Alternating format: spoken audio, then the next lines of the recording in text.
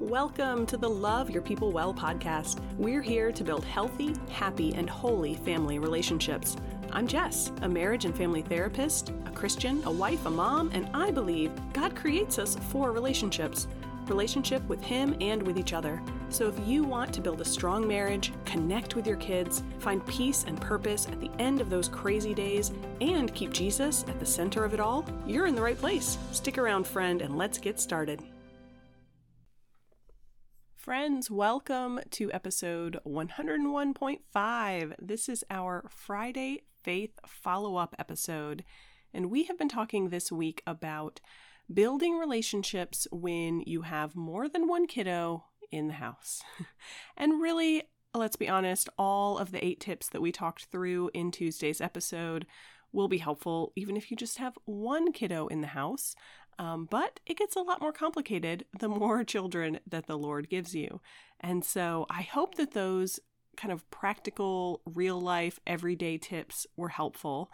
But what I want us to do today is to take a look at God's Word, open the Bible together, and see what pieces of wisdom we can get toward managing those family dynamics. And again, keeping in mind that the larger our family is, the more complicated those dynamics are. That is simply the nature of having more and more and more people. That's a blessing. That's a wonderful thing. Watching your kids relate with each other is undoubtedly a beautiful experience, at least, when they're not picking on each other and poking each other in the car or whatever. But that's a beautiful thing. And it's simply a more complicated thing.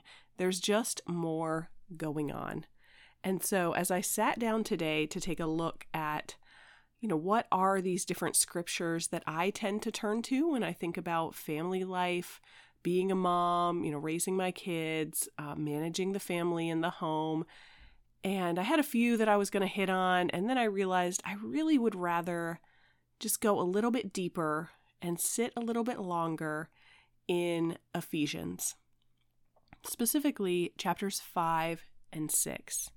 And you might be familiar with the second half of Ephesians chapter 5, which has a pretty well-known section like instructions for Christian households. It has some things about wives and what wives should do, what husbands should do. And then in chapter 6, it continues on with what children should do, what servants or slaves should do. And that part, I don't know about you, but I feel like I hear sermons about that all the time. There's, a billion books out there about these different dynamics within Ephesians chapter 5. But how often do we read that section in the context of the larger letter? And we're not going to take the time today to really unpack every chapter of Ephesians, but I want us to sit together in chapters 5 and 6. So as we do this together today, I'm not going to necessarily read every verse in both of these chapters, but I want us to just kind of walk through it together and take a look at what do we learn here, what wisdom can we get from this section of God's Word about family dynamics, especially with larger families. And so I would encourage you, if you can, open your Bible. Let's go through this together. I'm reading from the NIV. Pretty much all the time, that's the translation that I'm reading from. That's not the only translation I like to read, but it's a pretty accessible version for people. But of course, if you're folding laundry or washing dishes or driving your car or whatever it might be, don't open the Bible necessarily. You might turn back to this later, but let's just think together as we walk through God's Word. So at the beginning here of chapter 5, Paul is telling us, it starts out very bold, follow God's example, therefore, as dearly loved children. There's nothing we want more in this life than to follow God's example. And so then he goes on, of course, to explain what does that mean. And he talks about walking in the way of love, as Christ loved us and gave himself up for us as a fragrant offering and sacrifice to God. So let's just pause right there. And I promise we're not going to dive into every single verse in quite this much depth. But that is ultimately how we manage family dynamics. If we as moms are walking in the way of love, if we are giving ourselves up for our husband and our children, and not just because we want to avoid conflict or because our emotions are strong and we're feeling all lovey-dovey today, but we're doing it as a fragrant offering and sacrifice to God, that is how we manage family dynamics. Doesn't mean everything's going to go perfectly or smoothly, but it does mean we have the heart attitude to approach our family life when it's discouraging and when it's wonderful, when we're disappointed and when we are overjoyed. Whatever's going on, we're going to approach it in a way that is holy and therefore much more likely to be successful. We're going to have eyes that are looking for, how do I love all these different people, care for all these different people? And most of the time, as we model that for our family, they are going to find it much easier to fall in line behind us and to do similar things for each other. And then it goes on in chapter 5 to talk about some of the lifestyle that we should be living. Now, this is not just in a family environment, but it absolutely includes the family environment. And so it tells us here to avoid even a hint of sexual immorality or impurity, to avoid foolish talk and coarse joking, basically telling us we need to interact with each other in a proper way, in a kind way. We need to use our words and follow through on that with our actions in ways that are good, in ways that are moral and pure. And that's absolutely going to help us in family life. And when we're feeling angry, we're feeling overwhelmed, makes it a lot more likely that our talk is not going to be quite so pure. You may know we have a 40-day devotional available for you on anger and emotional control. That might be helpful. But, the more kids in your house, the more people you're dealing with every day, the more likely it is your buttons might get pushed. So this is helpful for us to remember. We need to avoid any kind of impurity, not just with our words, but with our actions. And it goes on then, so now we're looking at verse 8 and forward. For you were once darkness, and now you are light in the Lord. Live as children of the light. For the fruit of the light consists in all goodness, righteousness, and truth, and find out what pleases the Lord. And again, it's telling us right after this, verse 11, verse 12, verse 13, to avoid, not just avoid, to run away from, have nothing to do with deeds of darkness, with evil things. In family life, sometimes it can feel like we're in a fishbowl. All of our kids, they're always watching us. We have to be perfect, and we struggle with the reality that we're not. But other times, because there's so much going on, sometimes that can make it a little bit easier, or at least we feel like it will be easier to hide some of those dark deeds, to, get online and maybe look at some things or engage with some people. Because there's so much going on, no one's paying attention to what we're doing online. Or we might watch some TV shows or some movies that really aren't the best, but everyone's on their own device, so no one's paying attention to what we're doing. And so we need to avoid that. That may not be the struggle that you have in your family. That reminds me, as my kids get older especially, of how important it will be to be aware of what they are doing on their devices, or when they're with their friends, or, when it might be easy for me to be distracted by all the things going on. I want to make sure I have my finger on the pulse of what's happening for everyone in my household. We're not always going to be successful at living as children of the light. Just because we are children of the light doesn't mean we always make the right choices there. But these verses tell us in verse 13, everything exposed by the light becomes visible. And that is part of my goal as a mom, is to pray and trust that the Holy Spirit will help me shine a light into any area in my family or in an individual family member's life that needs to become visible. We cannot just kind of go with the flow. We need to be intentional about keeping our eyes open and monitoring, even in the craziness of a large family, monitoring what's going on, who needs help, who needs to be confronted, what support can we give, and things like that. And one of my favorite verses actually is next. This is again chapter 5 from Ephesians, verse 15. Be very careful then how you live, not as unwise, but as wise, making the most of every opportunity because the days are evil. And it goes on then to tell us, don't get drunk on wine. Instead, be filled with the Spirit. Speak to one another with psalms, hymns, and songs from the Spirit. Always give thanks to God, the Father, for everything. This tells us so much about family life. I often hear parents, especially moms, talk about just the reality that your kids are only with you for 18 years. That really is not that long of a time. It goes by, in a blink. It goes by so quickly. They grow and they change. And we really want to make the most of every moment we have with our kids. And that is true.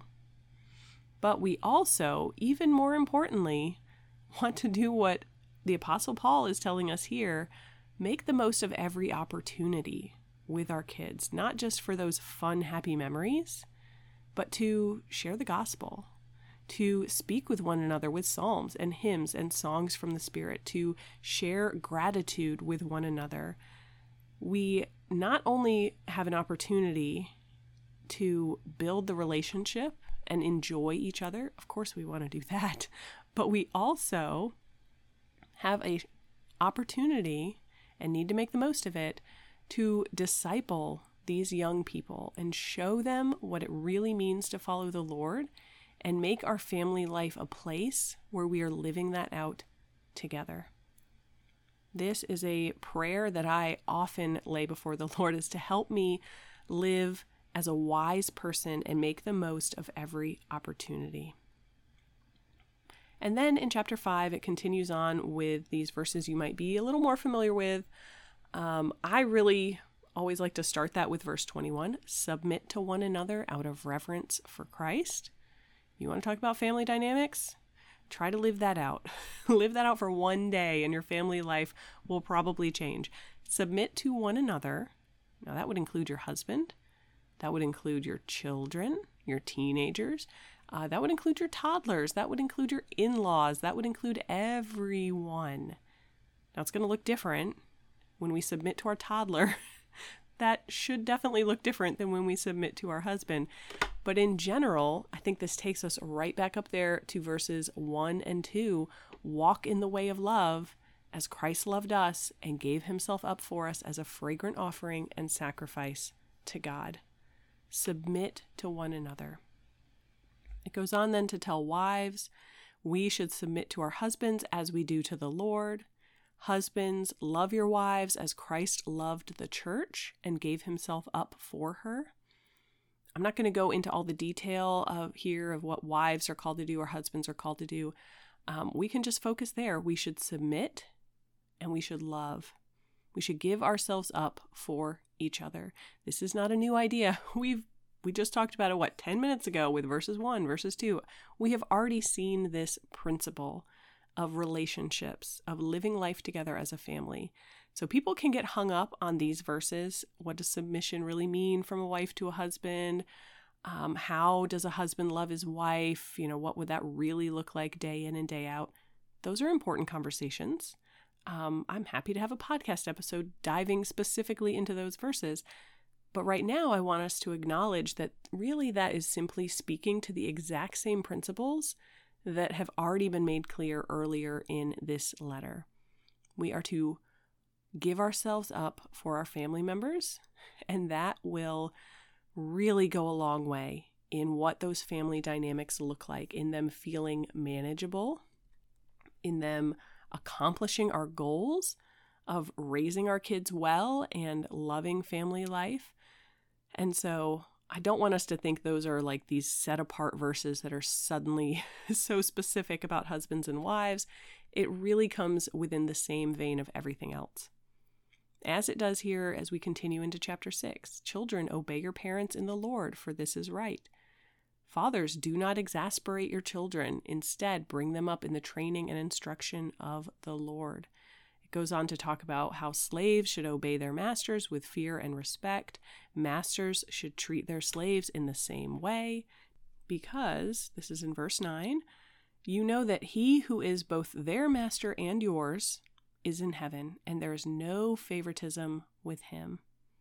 Now, this is not a podcast for children or really even for fathers, at least aimed that way.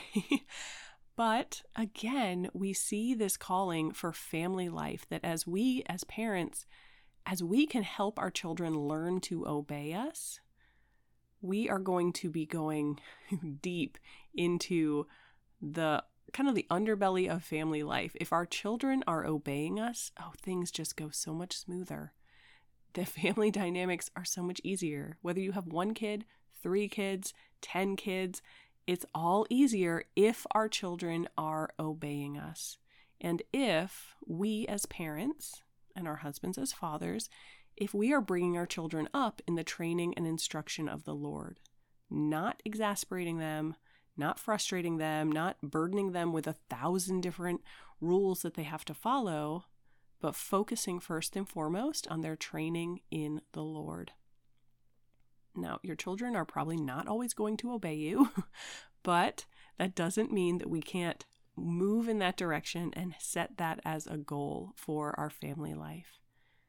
And I don't want us, this next section here talks about slaves and masters. Again, we're not going deep there about, the history of what that was like for the early church and that culture in that time period. In our family, we do not have any slaves. We do not have any masters. We do not have any servants. But it is still a general, true principle that we should be serving one another because there is no favoritism with our God. The Lord is watching you and how you treat your family. He's watching your husband and how he treats his family.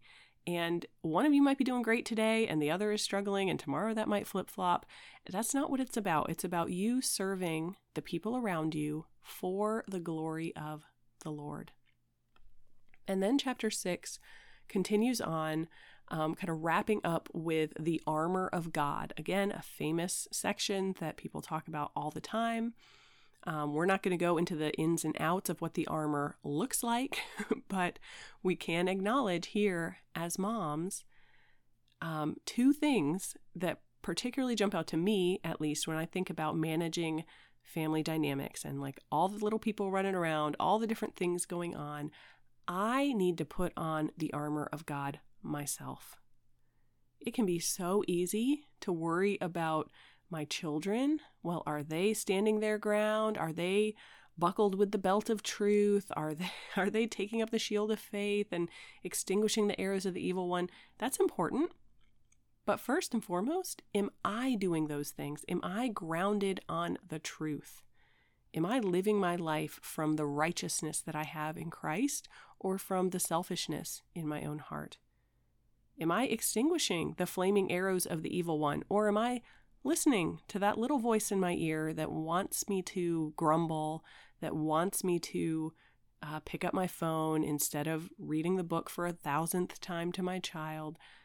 How am I interacting with my family when I consider the spiritual reality of what we're up against as moms and as a Christian family? So first and foremost, we need to read this and consider it for ourselves. How am I standing strong in the Lord and letting Him be my protector and my fighter and my refuge? And then, yes, from there, we do need to think about how do we train our kids in the righteousness of the Lord, in the instruction of the Lord? How do we guide our kids, encourage our kids, disciple our kids, help our kids to put on the full armor of God, to stand firm in their faith? And just like we talked about in episode 101 on Tuesday, we have to approach each child individually. You can share the same gospel with 1,000 different people, and they're going to struggle with it in different ways. And the same is true in your household. You're going to teach them the same things. They're probably going to go to the same Sunday school lessons. They're going to have the same conversations around the dinner table. They're going to be a part of the same conversations, but they're going to walk away from it with different takeaways and different priorities and different personalities. And so if you want to help your children stand firm in the Lord, you need to be approaching them as individuals. And then we also absolutely need to live out verse 18 and pray in the Spirit on all occasions with all kinds of prayers and requests. With this in mind, be alert and always keep on praying for all of the Lord's people.